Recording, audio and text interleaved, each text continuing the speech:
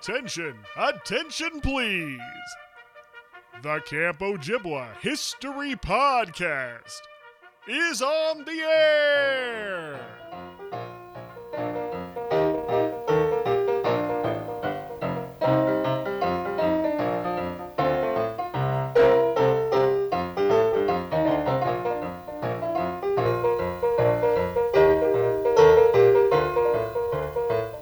Hello and welcome to the Camp Ojibwa History Podcast. My name is Christopher Thomason. I'm your host for this and many, many more trips down memory lane.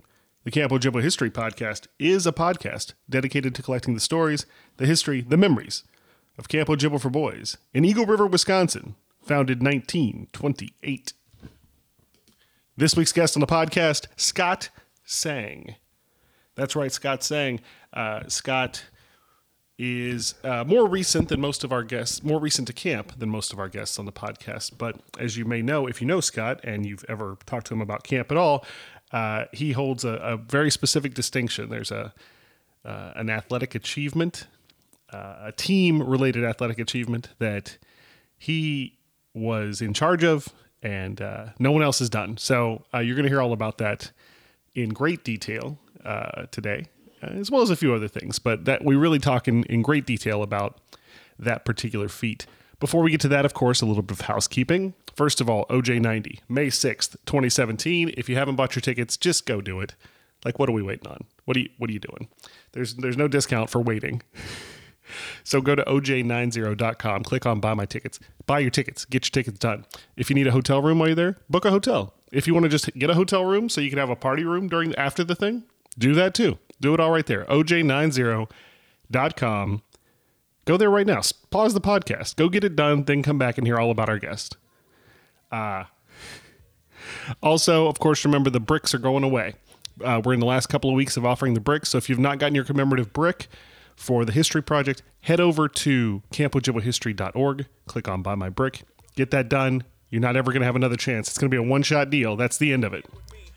All right, here we go. Scott Sang on the Camp Ojibwa History Podcast. H to the Izzo, V to the Izzy. For shizzle, my nizzle used to dribble down in VA. Was herbing them in the home of the turbans. Got it dirt cheap for them. Plus, if they were short with cheese, I would work with them.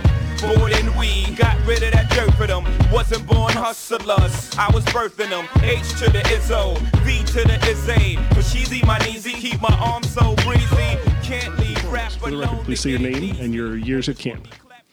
My name is Scott Sang. I was at Ojibwa for 12 summers. 7 as a camper and 5 as a counselor. 90 to 2002. Or 2001. Nice. Very nice. So how do you come across Camp Ojibwa? How do you start there? I started at Ojibwa when I was around 9 or 10. Was looking at summer camps to attend, and my dad, who's from Highland Park, I grew up in Glencoe, and he had brought in basically a couple different camps to show me what they're all about. And my father had gone to Kawaga himself, so that was the favorite going in. That was of course. The leader, right? The Kawaga guy came in, I don't remember his name, and then Denny came. And so this is at some point in 89, 90. And I saw the Ojibwa video from that summer. And I decided I didn't have allegiances to Kawaga, and I thought I would enjoy Ojibwa better. It looked cooler to me. I think Collegiate Week was a big selling point. And I kind of wanted to make my own mark, even at that age, where I was like, yeah, you know what, I want to do some things differently. Sure, kind of do your own thing, not live in your dad's shadow. And so that's how I kind of got into Ojibwa, and I chose that one, and that's where I went off to. And I didn't really know a soul. A couple people that my parents were friends with that they had. One person, Chet Evans, I met maybe once when I was a kid. His parents were friends with mine. Gotcha. Now, when you got there, were there more Glencoe kids there, or were you kind of it? I was the only Glencoe kid that was in my age group at that time. Sure. If there were older ones, I didn't know of any. Right. And there may have been I think there was 2 guys that were a year younger than me that were 9 in the age group younger. That would have been Andy Domont and Kevin 8-Ball Morgan. Very nice. I'm sure we'll get to all those guys. So you go up to camp, you load up on a bus. Now, in those days, was it pull over halfway up and have lunch, or did you just eat and keep driving? Let's see. We stopped at a rest area to have lunch, bagged lunch, I believe, on the Lamers trucks, sure, which I believe they still use. Absolutely. It's basically eat your candy, socialize, and the one kid who had a Playboy, people would huddle around that. Right. Everyone burns through their Sports Illustrated, and then they try to find where the real stuff is. Yeah, oh yeah, absolutely. I actually remember one kid in particular. He sold his Playboy to a kid who gave him $80 for it. Every dollar that he had for the summer from his parents. Wow. One of the younger fellas. I don't remember who had bought it. And I just was like, dude, I'm like, you didn't have to blow your whole wad on that. Well, no pun intended, right? That wasn't even intentional. Fantastic. But anyways, I'm sure he got $80 worth of fun out of it. Yeah, memories of a lifetime, I'm sure. I remember my first year, one of the kids in my cabin, his dad had sent up a Playboy with a Sports Illustrated cover glued over it. Oh, yeah. And I was like, this is so awesome. Like, I totally wouldn't take it away from him because I was like, this is great. Like, he set you up. That's awesome. Yeah. So you get up to camp. What's the first thing you can remember about Camp Ojibwa? I remember playing softball the very first activity period out in the far field. Right. With there was probably 6, 7, 8 games, something like that, going on different various places in the far field. Yeah, that used to be a thing. On the first night of camp, the first activity period was all softball for everyone. So everyone played everywhere. That would probably make sense as to why they crammed. We were crammed all the way out there. Yeah. Was I in grapefruit or peach? Peach, I think. Peach. Yeah, because I think they would turn the far field into like 6 different fields. Like it was, Yep. diamonds 4 through 9. I remember that, and I believe we won the game. I believe we won in a high-scoring affair.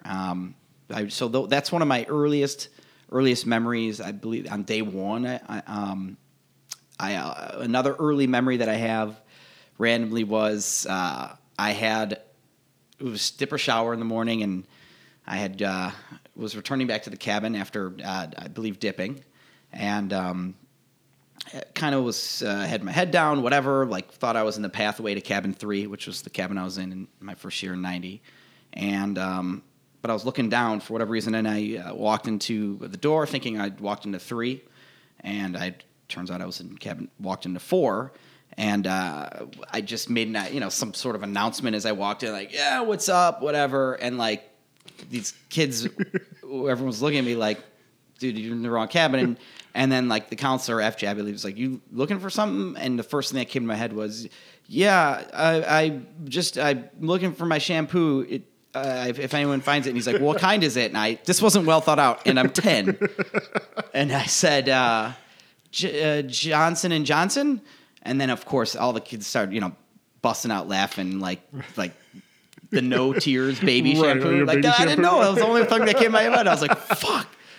I don't know if fuck was the word that came to my head at that point, but whatever the equivalent is for a 10-year-old of fuck. Right. That's what I was thinking, like, son of a bitch. Like, it was mortifying. Of course. Looking back, like, who gives a shit? Right. But at that point, I was early on, I don't know anyone here. Now I'm like the exactly. guy who has the Johnson & Johnson, baby shampoo. Like, God damn it. Nice. So those are a couple of my earliest memories. Very nice. So let me ask you this question. So 90, it's still the transition to the Rosen era, we'll say. So when Denny and the group buy camp and take over, 90 is still pretty new in that phase. So they took over in 86 was their first summer. And so they're still like really out there hustling, trying to get the numbers in, trying to build the camp up. As a young camper, do you have any sense of that?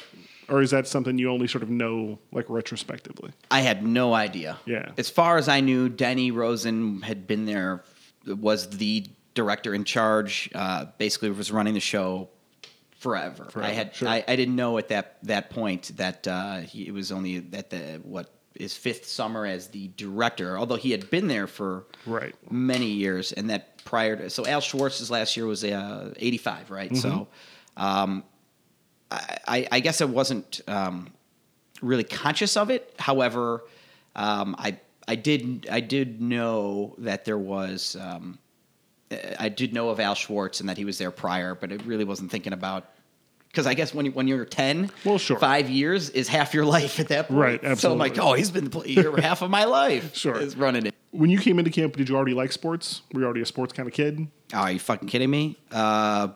Yes, basically. It's really, in a nutshell, yes. I was a huge sports nut. And what was Still am. What was your favorite sport to play?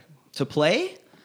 You know what? I guess my favorite sport to play as a real youngster was basketball very early on, but that wasn't my best sport. I didn't hone on those skills because I never really grew, and so I kind of focused on other things. But basketball was initially the most fun to play. But I played a lot of tennis, even though I didn't love it. That seemed to be my best sport. Nice. In general, but at camp, I would say my favorite sport to play for sure was I loved floor hockey. Oh, nice. That was great. I didn't play hockey, but I just would, just whack the shit out of that puck. And slash, did whatever. Sure. I was your quintessential scrappy guy. Like it technically wasn't sound, but I was going to get the job done one way or another, somehow, some way. I loved that sport, and football too, because I had really good lateral quickness, and hand-eye coordination is really nice. So if it touches my hands, I'm going to catch it.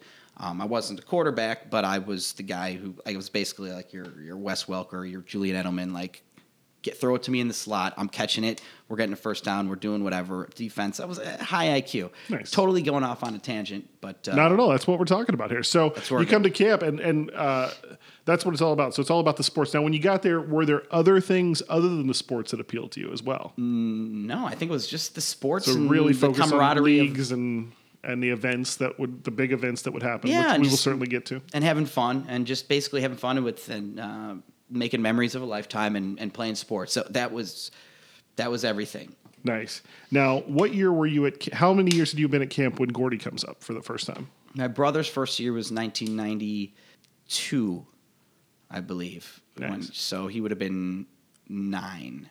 He won Collegiate Week in his second year. Wow. Nice work. Yeah, as the youngest on the team. He was on Princeton. Whereas I never won it as a camper, but we'll get to it. I did win it eventually. We'll certainly get to that. As you'll hear on this podcast, I'm sure. So what was that like now all of a sudden having a younger brother running around camp? Gordy, who's awesome now, has been for many years now. Since 97, I can tell you specifically, he's been cool. But that, unfortunately, his first years at camp predated 97, as I mentioned. So Gordy was quite a little shit back in the day. He just was liked to just be a little motherfucker. So I didn't really. It was, I guess, if I were to choose, I would say more so of the, dude, this guy's cramping my style, type of stuff back then. But Gordy made a name for himself because not as an athlete, definitely not that, but because he just would. He was a little kid who had a big mouth and like the older kids would fuck with so a lot, and he would get really mad, and it would be funny to them to see, and so people knew who Gordy was, and I kind of was like, I was kind of a little bit not embarrassed about it, just kind of like, I wish my brother had a little bit of a different path or something that he was more known for than like, oh yeah, you're Gordy's brother, that fucking kid, god damn it, Along those lines, talk about staff guys that were your guys that along the way, as you were a camper, staffmen who really like you connected with, became great friends with. Okay, well, I would say that for the earlier days, I mean, one counselor in particular that I had in my first, I believe I had him in 91 and 92, my second and third year, was Adam Motion. He doesn't really remember me too much, which I was a little bit disappointed with when I'd mentioned it. So we're not super tight, but back in the day, he was like cool. He was cool. He was, first of all, he was like probably 17, 18 back then, and but he looked like he was 15. And he was cool. He was into hip hop real early on, so I remember being introduced to that stuff. And I remember he would bring up about 25 pairs of shoes, maybe more. Wow. And so, like, I was I thought I was his go-to guy to organize his shoes and put those in. I would do anything. He was a good hooper. He just was there. Adam Motion was cool. So he's one. Andy Ross, Brad Poland, those were guys that were some of my first counselors. And of course, Darren Annixter was like he was the guy. Like he and Seth Marks, I remember specifically because Seth, in my mind, it worked this way because Seth was big and he was a Trojan, and I was a Trojan, and Darren was a Spartan, and they were, ran the shows there. Those were like the big guys. They were fun, funny. They were great with the kids, and those were guys that I absolutely adored. I mean, just getting like a French fry on a food run once, like I'm like, nice, like I'm cool, like sure. He gave me this, so I didn't even know that he knew that I was alive. But so it's the little things like that. Let's talk about Collegiate Week first in your camper experience. So as a young camper, and of course, as you get older and you eventually become a 2.7, a relatively strong 2.7 from what I've heard. What is your Collegiate Week experience like? Do you like it? Is it like the best thing ever? Is it the worst? Okay, so it was the best, the coolest thing ever, because it's a way to take something that's applicable to professional and collegiate sports and put it with you specifically. As a person that's not actually, a professional, but where your teams are formed, they're drafted, there's strategies involved, and it's just a week long of intense, awesome sports, a highly revered event. Like that was the biggest thing. Probably in my life at that time, I loved it, every second of it. I was highly in tune with what was going on in terms of Collegiate Week and just what it was about. It was like my everything. Sure. Camper and counselor. As a camper, you did not win, but what was your best finish? As a camper, fourth place. I did not have the good fortunes of being selected onto. I had a couple last place finishes. My first Collegiate Week in '91, Notre Dame. 10 years later. Interesting. Interesting bookends to that career. Yep. Jim Bernetti, Todd Annixter were the coaches. The team was centered around JV basketball. Scott Snower, Eric Annixter Snow. I was like eighth guy for hoops there for sure. But we dominated our JV hoops games, but we definitely finished in last place. And then in '95, finished way in last place. Army, Robin Jaska. Wow. Was that his first year Joey coaching? Blyman, his first year coaching. Because he had been a kitchen guy who became a staff guy, right? Right. It's a very rare move in Camp Ojibwa. I know. That was, Army. We came in dead last by a lot. We did have Luke Nesper on our team when he was 7. But again, you can't control where you're drafted. All you can do is play to the best of your abilities, and I did that. I was very strong with the team events, but it was frustrating. I had a frustrating collegiate career as a camper in terms of success, but definitely have great memories of things that transpired, victories within the week itself, because there's so much action that goes on. You no doubt had to take part in some things on the Camp Ojibwa Rec Hall stage as part of your collegiate week career. No, the stunt that was supposed to be like a big deal was the one in '93. So that one was a Wizard of Oz type thing, but it was, and that was ruined. It was, my coach wasn't Brian Weinberg. He was supposed to coach. He was upset that he didn't coach, but he had written a stunt ahead of time, and I believe that we kind of adopted his stunt with his permission. Sure, and maybe $50. And it was bombed, and it bombed, and it bombed big time. Adam Rubens forgot his entire verse, and it just was the dead air. He didn't do a good job of moving on. He just kept and it bombed big time, and that was supposed to be like a big one, and it sucked. So then going forward as a JC, did you get picked to assistant coach? Yes, I did. I did get picked as an assistant coach both years that I was a JC, so that would have been 97 and 98, and it was very nerve-wracking because I campaigned all summer long. I was really into, so I knew my shit. I was on it. And though that was a big deal, being selected both years. Andrew Copans, 97 Michigan. So 98 I coached with at Penn, and we were good. We were in first place heading in the last day. Benji Schwab. Elliot knew how much of a big deal it was to me and how that was. So he purposefully left Schwab as the last coach to announce his JC. And Nice. I remember by the time it got to the last one, I still hadn't been named. I started to get the onsets of anxiety where you start things started getting the tunnel vision, the tingling. I'm devastated. I thought, oh my God, it's not going to happen. And then he said it was I don't know. I couldn't even tell you what I did. I was fucking. So, and 98 is the year isn't that the year that Stu wins? Yeah, Ohio coming State back won. That was I mean, that was definitely the sentimental favorite, and they earned it and they won it, and they were right up there the whole time, and they stepped up down the stretch and grasped it and won it all, and we choked. So all of this is sort of rolling toward what will be the pinnacle of your camp career. And it's a story I wanted to get to today, mostly because it is unmatched, certainly in the modern camp history. 2001. Let's start at the beginning of the year. So you're coming to camp. Do you know it's going to be your last summer going in? Yes, I did. So coming up, you already knew, because there's a little senioritis sometimes that kicks in with guys. Like some guys come up for the last summer and just lay in bed all day and go out all night or whatever.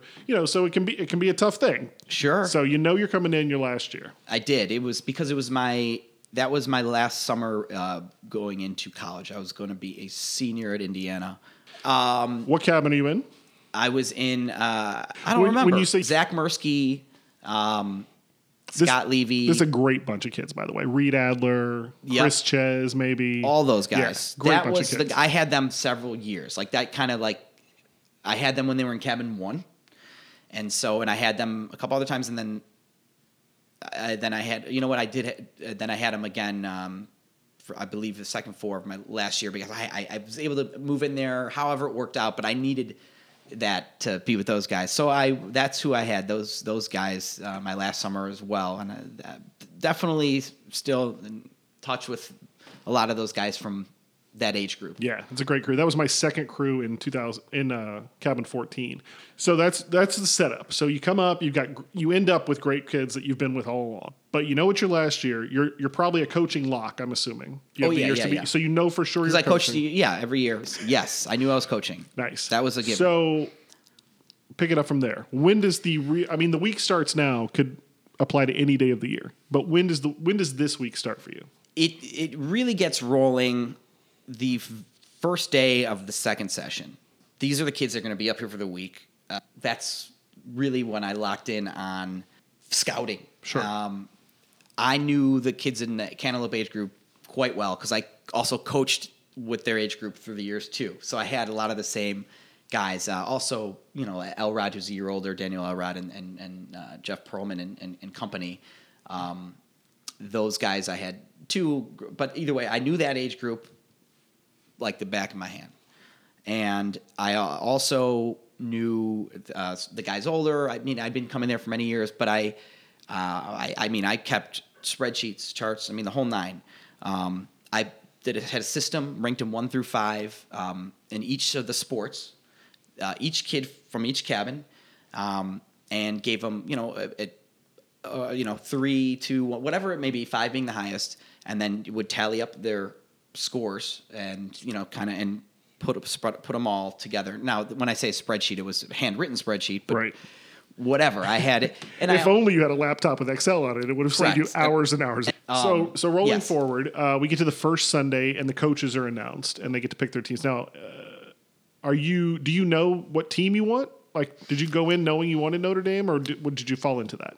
This is a good question. So my first choice was Indiana, but I made Notre Dame my second choice because after that I considered what are the most traditional, or I just was looking for a team that I could visualize as the winner. No, it's really, I don't know why. I just thought, for whatever reason, I'm like Notre Dame. Everyone knows the fight song. They have, they haven't won it in a long time at that point. So let's go with a traditional team that's in the week a lot. that people know the songs. That'll be easy. So I put Notre Dame my second choice, and I got my second choice. Now we roll forward. The next big piece of the lead into Collegiate Week is, of course, picking your JC. Now, I believe that the process by which you got to choose your JC was an interesting one. Quite. Possibly not the one that normally happens. So for the listening audience, what normally happens is all the coaches go out on the pontoon with Elliot, and they draw numbers out of a hat there, and then they get to pick their order out there. They come back to the beach, announce their assistant coach, and the assistant coach runs out, jumps on them, they go in the water, that sort of a thing. And that's how you find out. Now tell us what your process was. Long and the short of it was that the day of the JC picks, my parents happened to be up at camp visiting that weekend. And I remember we wanted to go. They wanted to take my brother and I out to Country Kitchen or some, for breakfast or whatever it was, or brunch type thing. And sure, yeah, that's cool. And I remember just kind of like, yeah, I don't know why. And this may not be the total way, but I remember asking Victor. I don't know why I asked Victor. It's like, dude, what time are we doing the JC things? And he's, I think he said something like 12:15, whatever, something like that. I was like, all right, cool. So we go Country Kitchen, no problem. We get back to camp, and in the parking lot, walking up, I don't remember exactly who it was. A couple campers maybe were like, "Where have you been? They've been announcing your name. They're doing the JC picks." And I'm like, "What?" And I'm like, it was like noon at that point. I'm like, "Well, I thought it was. What do you mean? They're doing it now?" I'm like, "I got to get out there." And someone's like, "Dude, it's been like an hour. Like whatever. Like they're out there." I'm like, "What the fuck?" Wow. So it turns out that by the time I get to the office, who knows? They'd already done it. It was done. They'd already done the pick. Now, they didn't announce the picks. They'd just chosen their people. Right. My heart is like flying, like I have put all this preparation into the week, and what the fuck happens now? How do you miss the picks? What am I? What's going to happen? What do I do? I'm informed by Elliot and Denny. They talked to me in the green room that I missed the picks. They were done already, and that I had left by default bit with the last pick, even though I didn't actually. My name was actually pulled for like the 7th pick or something, is what I was told, but I wasn't there. So on to the next person, and so I was basically that year there were 12 teams in the week and 15 JCs. So only 3 or 4 guys didn't, or 2 or 3 guys didn't get to coach. So there were, let's say there were 3 names left. I think it was my brother. Well, definitely no, it was one. It was Tyler Condon and Josh Weiss, and I did choose one of those 3. So, your first thoughts are, I'm not like, oh, my brother's still there. My first thoughts are like, I fucking missed this, and how did I do this?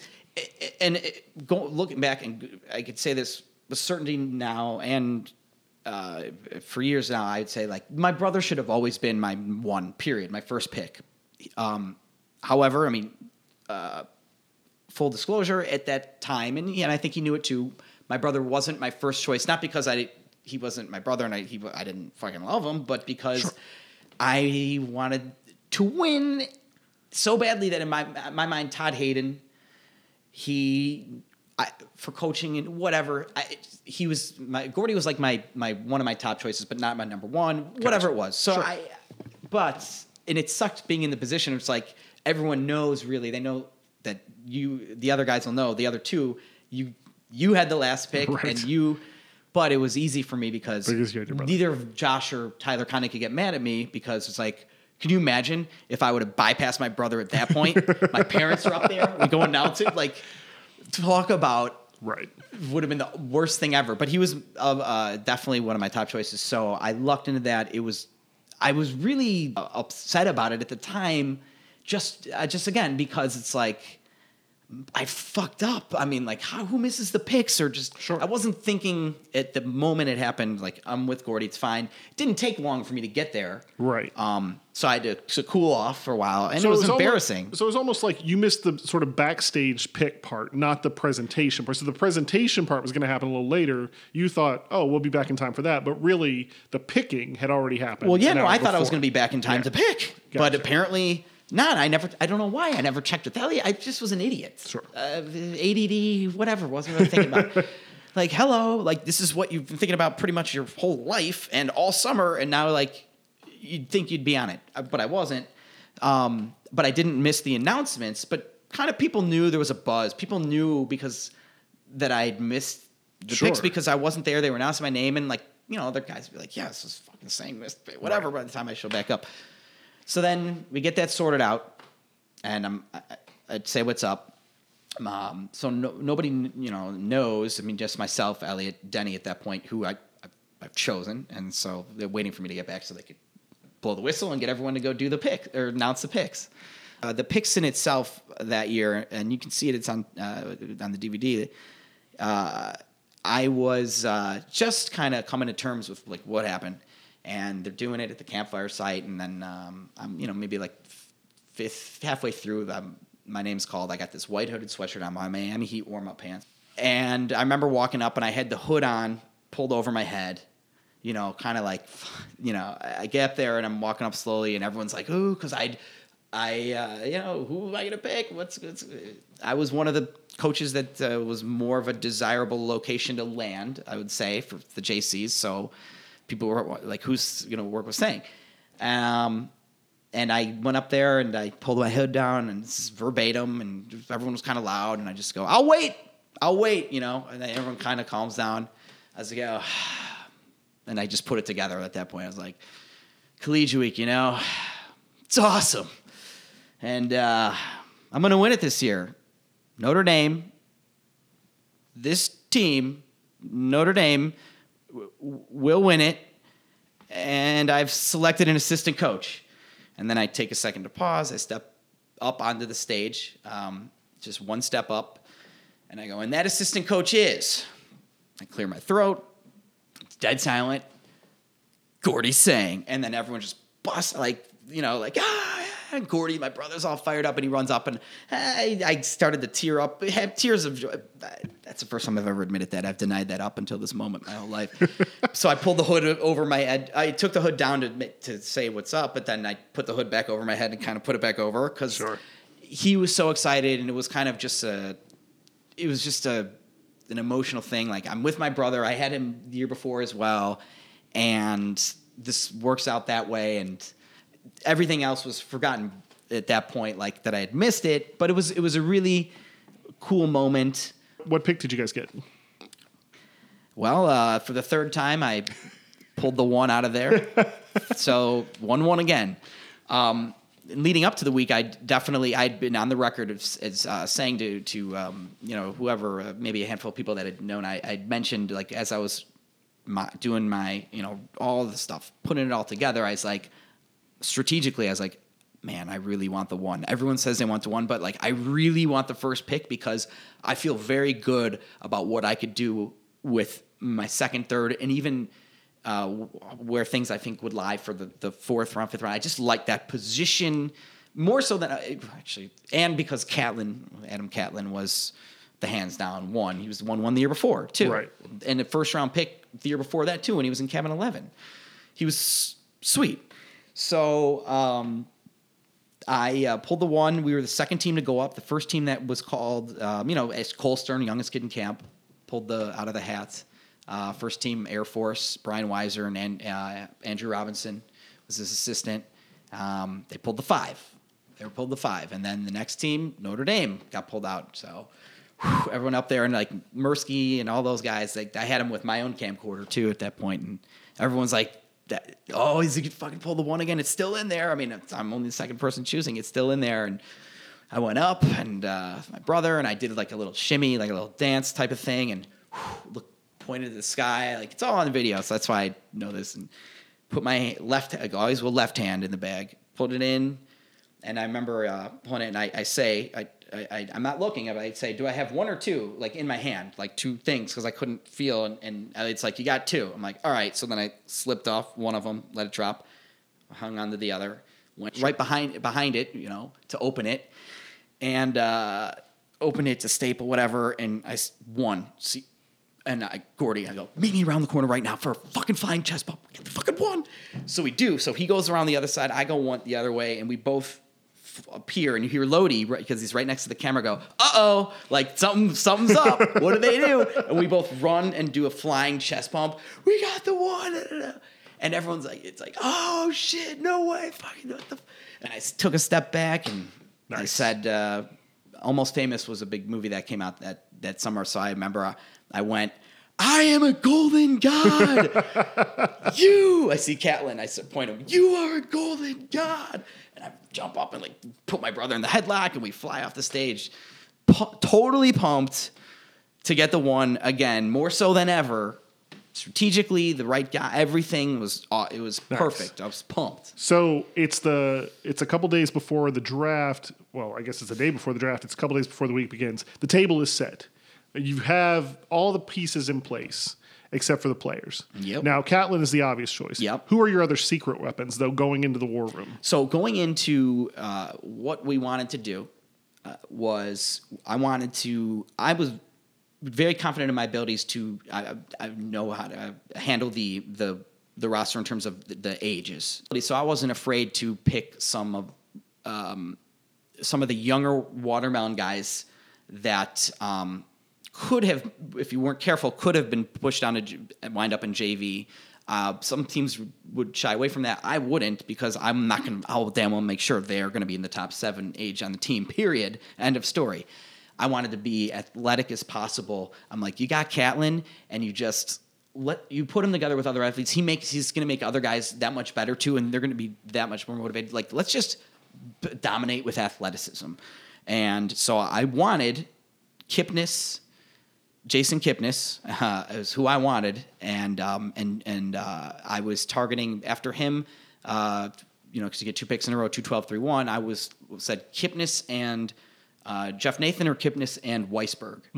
And so, and thinking to myself, or knowing, mapping out, like, I should be able to get that. I mean, or at least I think 2 of those guys. I wasn't positive, but I was confident the way it would go down. Like Ryan Levitt, love Ryan Levitt.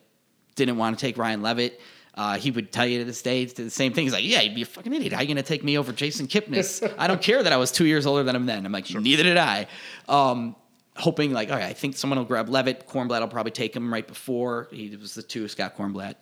And to be fair, Kip at the time, and maybe even Nathan too, second session guys didn't have as many years under their belts as a lot of other camp guys. So they were a little bit of a secret weapon in the sense that not as many people knew what was really there yet. Now, everyone knew that those guys were really good athletes, but they didn't have as much of a sample size for sure. They were also in cabin 11, so they were 14-year-olds. So sure. They were, at that age, somebody who's in cabin 14, that's 16 compared to a 14-year-old, there's a noticeable difference a lot of the time. Sure. So, but they were definitely athletic, no doubt. But again, they'd only come up second for Kipnis. Nathan had been there a few years. Kipnis's first year was 2000, and I had him on a bunch of teams too. So the year before in Cantaloupe. But anyway, I wanted them. You would think, how the hell was a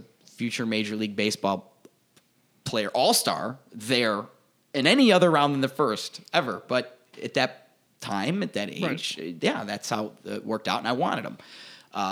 Jeff Nathan ended up going before we had a chance to, but I don't know. He was a toss-up between him and Weisberg at that point anyways. Thank God it was great, because I went 2-3. We went Kipnis and Weisberg. And I didn't even know at the time that they were like best friends.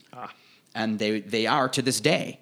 I would say that, yeah, they are best friends to this day. And even then, so it was quite a duo. And Weisberg, they were both phenomenal. Weisberg was, right. He was really unknown, because he'd just come up a couple weeks ago for the first time. But I knew who he was. tall, lean, fast. He could hit the softball. He had good hands in football. I thought he was a little bit of a hothead because I was reffing something and he got pissed at me and I was like, "Fuck is this guy?" But he's good. I knew he was good, but anyway. Beautiful. So you come out of there. You go home. You do the forming of the teams. Everybody's standing there. You're feeling great. Walk us through the week a little bit. What's the week look like? Do you guys take off running right away? Are you leading basically wire to wire? Yes, not basically. Nice. Matter of factly. Very first team event we had was field hockey, which is worth 20. And all the other team events are worth 15 right. and you could get extras. Get some extras, but 20 is the most you can get in a team Correct. event. Right? So we had field hockey and we played Army, which is Todd Jacobson's team, and Corey Eisenstein. And we actually won a hard. And I remember day one, I was on it from the very first thing, saying to the team, I knew how critical every point was because I would look back to 99 when we got off to a sluggish start and then started really hitting our stride, looking back and saying, man, all those points, I don't want to. I remember I was like, don't want to leave a single point on the table, guys. Everything counts the same. Like, let's hit the ground running. And so I'm like, this first thing, like, it set the tone, like, really, like, gotta win this. I was really couldn't stress enough. We got it out a 1-0 win in field hockey. So that gave us 20 points. Maybe another team had like a couple extras and something, but we were in first because 20 maybe to 17. And then we won our next team event with 3 extras in box hockey. And we 3 or 4 extras in the next one, 3, I think. And we were, we were in lead after the first team event and we were lead after the first night when there was just 2 team events. I mean, obviously because we won our next. And there was not 1 second we were not in any other place but first. Nice. The only thing that happened was our lead grew literally every day. I was going to say, was there a time when anyone got close or kind of crept up on you at all? No, the closest anyone was after the first team event when we had 20 and maybe one team had 17. That was the closest. Wow. I'm not saying that like Donald Trump style, like exaggerating or bullshit. Like that's matter of fact. Like that's actually the case. Well, not to bury the lead, but the magic of the story and the thing that's so unprecedented and has not happened in the modern era is that you guys clinch before stunt night or obstacle. Yes. And in some ways, it doesn't take a math genius to figure out that the event is sort of built so that no one can do that. So that the last day is competitive. That's sort of the structure of the event. That's why those events are worth so many points. It is very difficult for a team to pull away. Yes. A lot of years, there are teams that are not mathematically. Like this year, it was astounding. On Monday morning, there were 8 teams that were still mathematically in it. Which is that sounds like a lot. That's crazy. It's never that many. Normally by Monday you get to 3 or 4 teams that are mathematically in it, but you kind of have a pretty good feel, and it's going to be 1 or 2 that are just flipping places. But we get to Monday, and what's your last event? When do you know this? When it all happens? So, really, as the week went on, and we just kept increasing lead. We were up so big. 12-0 JV. 7-5 SV, 12-0 JV, 8-4 preps, 10-2 in team events. We won the track meet, and we came in second in swim meet. Wow! So the only things left that I didn't name of points wise are just obstacle and stunt, which are the 2 things on the last day. So the last day was comprised of there may or may not have been an activity period. I don't recall. On the second to last day, but there was 3 team events, definitely, and we had box hockey and ping pong horseshoes, and then we had 1 field hockey left. So I knew that I wasn't thinking mathematical, but we won horseshoes ping pong with an extra point, and then we won box hockey with I think 4 extra points. So. We were going to win. It would take a fucking miracle and a half for us to have lost at that point. However, it didn't dawn on me that at that point in time, with 1 team event left, that we could be in a position where now we could mathematically win. Elliot obviously kept track of that. So So what he did was, everyone else is having their final team event now. We're going to hold yours off because if you win, will have mathematically won the week a day ahead. So he's like, at the very least, because it's really anticlimactic. Sure, they're just trying to get some drama out of it because you guys have led the whole week. So he made so the if right you move. lose, all of camp gets to be like, awesome, you lost, yeah, Or if you win, they know, right? Awesome, so won, some right. sort of moment of culmination. Yeah, absolutely. That you can't beat the piano mixing and how it goes, but this is the second best way. It would suck for us to have gone off and played and everyone else play, and then you come to find out like, yeah, Notre Dame won their thing. So week's over. Yeah, that would have been the worst. Right, So absolutely. he kept ours to the early evening activity. We went out there and beat the fuck out of them. I mean, we won 5-0. Cooper Annenberg scored late with maybe 15 seconds left in prep, and Catlin got to scored and is his last culmination. He had never won the week before either, and he was an athletic legend. Right. And he's the one, and he got, he scored to something to ride off into the sunset with, and we just dominated. And so we win it, and it was great. I mean, jumping up and down and throwing the sticks in the air. I mean, Kipnis, I remember in particular, was the last one under the pylon. He waited to be last to just be to dive and kind of ride everybody, and he total over exaggerated dive, but it was great. And then I'm kind of teared up. We run in the lake, and that was it. So we had a 126-point lead going to stunt and obstacle. We hung on to win, needless to say. By the way, we fucked around. I canceled the last stunt practice after that. It's by the way, stunt, we're not practicing. It's over. So everyone botched lines on purpose. I mean, I didn't tell them to, but they didn't care. Right. I had him hold up the one finger with the grab trophies that I saw were back there early because we won. It was fine. I mean, not to keep them, but to when the curtain opened, it was. Yeah. So that was great. So you ride out on a high. That's the end of your camp career. Going out, clinching the week, the unprecedented move, and so then going forward, how long is it till you go back to camp in some fashion?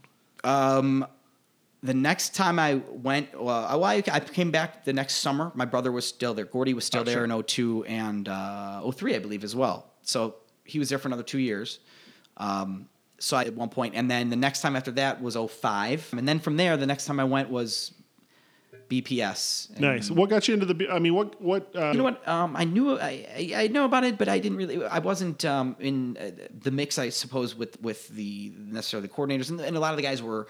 It started off with that were older and they had their thing. So Todd Michael is who I've known pretty much my whole life as a good friend. Was like, all right. So he's like, you got to come. I'm like, yes, I definitely want to come because he had started coming before then. He's like, Darren, here's the deal. It's like I'll give you a shout out to Darren. I'll vouch for you. He's like, you can't fuck around. Like if I'm gonna do this, if I vouch for you and you flake out or you're an idiot or whatever, I was like, dude, Todd, come on, I'll be fine. Don't worry about it. And he's nervous with me because maybe I say, do some, of course. So he did that. And I remember when Darren, called me not long after, and I gave him I treated it like an interview, and I gave him, here's why I should be chosen for this position. I mean, kind of thing. Sure. And he's just like, Scott's saying you're in, you don't have to worry. I mean, after I went through my stuff, he's like, I appreciate the stories. You have a ridiculous memory. There's no filter there, but you would make a fine addition. Of course, I did get chastised at one point because I responded to I did a total taboo responding to one of the emails. Only because Doug Baum had responded and then somebody else had responded, and they'd been going there for years. So I just threw in a quick, what, Doug Baum, since when do you give a shit about charity or something like that? And then Todd Michael calls me immediately. He's like, what are you doing? It's like, and he's like, dude, you fucking idiot. I'm like, you're not supposed to do that. I'm like, well, Baum and Baum respond. He's like, they have the chops too. Like, this is your rookie. You haven't even started yet. I was like, all right. And so Darren writes me. He's like, please, refrain from. Blah. And I was like, all right, I'll never do that again. I'm sorry. So nice. That's how I heard about it. Nice. All right. So wrap it up a little bit. Let's get into so what I always ask at the end, you're grown up now, grown up job, grown up life, doing all these things. Yep. How would you say your time at Camp Ojibwa affected your life? It affected it tremendously. Not just in its depth, but in terms of the positive results, I believe, that have come through it. Lifelong memories, friendships, great times. Things that happened back when I was a counselor camper, my years there, even BPS, are things that are relevant to my life now. That I think about. There's so many connections that are formed too that come through Ojibwa, just friends of friends and other people that you just become part of your life. And it is a big part of my life. Without it, my list, my core of memories and friendships would be a big part that's missing because it wouldn't have taken place. But everything about the camp, it also helps shape the I feel like the competitive spirit. That I really got competitive because I really wanted to succeed. I feel like a lot of my personality was shaped through there as well because I was shyer. I mean, which is, I guess, not abnormal for someone who's like 10, 11, my first couple years. But as I felt more comfortable, that was a place where I really kind of like started to form on like this personality. And it was something that was different and unique, separate than from your friends from home and your life back at home. It was almost like you have your Ojibwa life and you have your like, oh, I gotta go to school and all this other shit life. And the Ojibwa was the stuff that I really looked forward to, and it was special to me because some of my best friends, most of my best friends outside of Ojibwa, like they have nothing to do with it. Right. So sure. It's something that it's like, this is my thing, separate of that, if that makes sense. So the friendships, the personality that I believe came on, especially as my later years and became 14 and being a counselor, like it was something that I felt like I was a big part of, and I really enjoyed the camaraderie and shooting the shit, and it's just one of my happier, more cherished things, I guess you could say, that have transpired in my lifetime. Last but not least, tell me one more great camp story. Oh, wow, shit. Oh, my God, which one do I want to go with? Well, you know what? We'll go with... Well, you know what? Should I go with the Todd Hayden? Not the Todd Hayden one, but he told... Actually, he didn't really tell the story. He told it was a byproduct of another story. So, winning... Okay, so after we won the week, I'm in the showers. I jumped in the lake... Cloud nine. I mean, I'm in a vulnerable place because, hey, everything's great. Brian Weiser comes up to me as I'm like walking out of the shower and into the, walking out of the rec hall shower in my robe, whatever. And he's just like, yeah, very like casually. He's like, yeah, my sister's sister went to Miramita. He's like, my sister has this, she wanted me to give it to you. It was from somebody over camp, whatever, at Miramita or whatever it was. I was like, all right. So I open it, it's letter, written, girl's handwriting, very nice, little hearts on there and stuff. And it was a letter to me as if it was in secrecy. Like, it says, don't mention this to anyone or whatever. This is between you and me. Like Taylor Cutchin, who I had a huge crush on all summer, was totally into her. And I thought it may have been mutual. She had a boyfriend at the time, but whatever. She's fucking smoking. Anyhow, from her saying, meet me at the light tower. And keep this on the down low and whatever and all this, whatever else was in there. And I was like,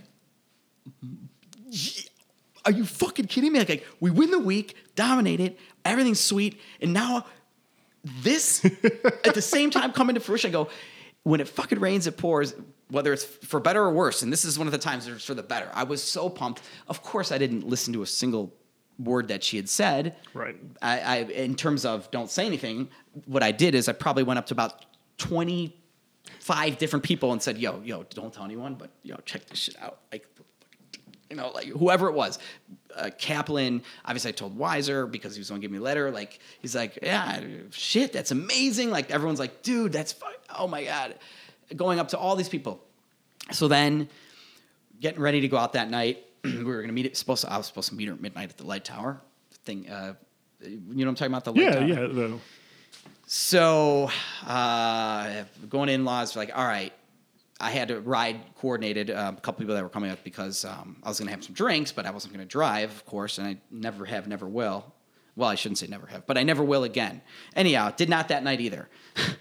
I had a ride set up. I left a little bit earlier. We were at in-laws, just because, like, as far as those guys knew, like, it was just me and them who knew about this because I needed a ride. And Sure. So they dropped me. I'm like, I'm a little nervous, but I'm like, all right. They drop me off to the light tower, and I'm looking around, and she's not there, and I'm like, all right, whatever. They take off, so it's just me, and I'm maybe for like 7 seconds, whatever, and I don't see anyone, and then at the same time, I want to say it could have been 30 guys, 30 different counselors, simultaneously come from, like, because it's like shaded off, they all come to the forefront out of the woods simultaneously, pointing and laughing at me. All of them. Everybody. Wow. Everyone, like, the people that I had gone to, be like, dude, they all were in on it. Every single person was in on this. Brutal. Except for basically getting me. And I bought it hook, line, and sinker.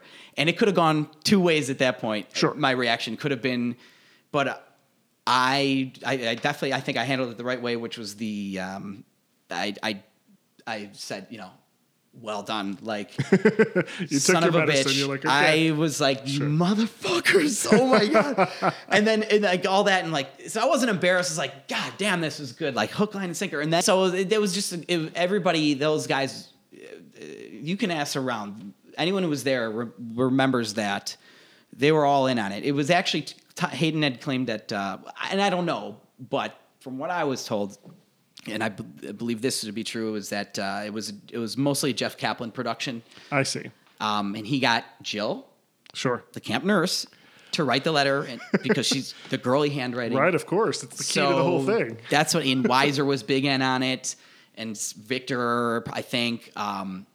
I don't know how much Hayden had to do with that until his podcast. I didn't know that he was involved in that level, but I think he was my co-counselor. It was an awesome prank story, whatever. I've even brought it up to Taylor Cushion since, and she plays dumb. Like, she was like, I was like, dude, no, it's cool. Like, I'm not embarrassed about it. It's endearing, right? Like, and she's like, I don't know what you're talking what's about. Your name? I don't know what you're talking about. I was like, you fucking know. Anyways, you heard about it, son of a bitch. Come That's on, amazing. Humor me. Anyhow, I could give you a million more, but you want to go? I got to go. It's too much. All right, man. I'm sorry that if that wasn't the sweetest story, but I have a million others if you want to do like 10 more of these. That was perfect. Thank you so much for your time today. I appreciate it. Thank you. Shock the world.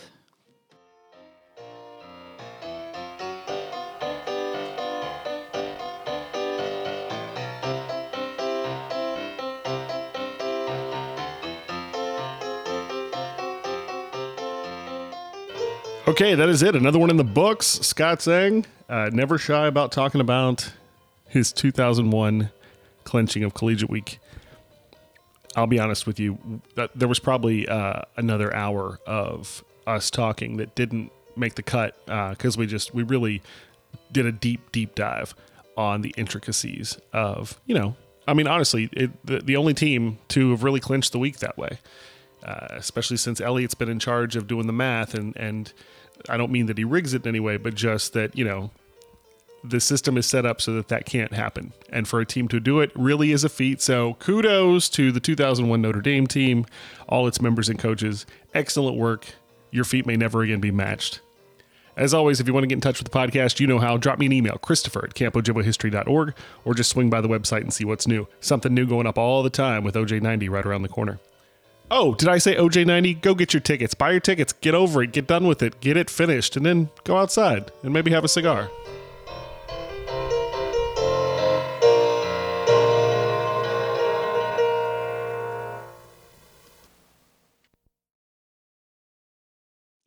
Even Victor, who's just a couple years older than me, like one of the weaker 1-1s ever. But I mean, all time, maybe bottom 5. Is that inflammatory? I can say that about Victor, right? Well, I mean, he knows there's a difference in inflammatory and facts, right? Like facts are facts. But Victor, I'm pretty tight with, and that is very facts. If we're gonna fact check, he's probably bottom 5 all time. You can quantify if I had to guess, yeah. He would if there were a way to quantify it. Yeah. But hey, being a 1-1, to say I'd rather be the worst 1-1 ever than.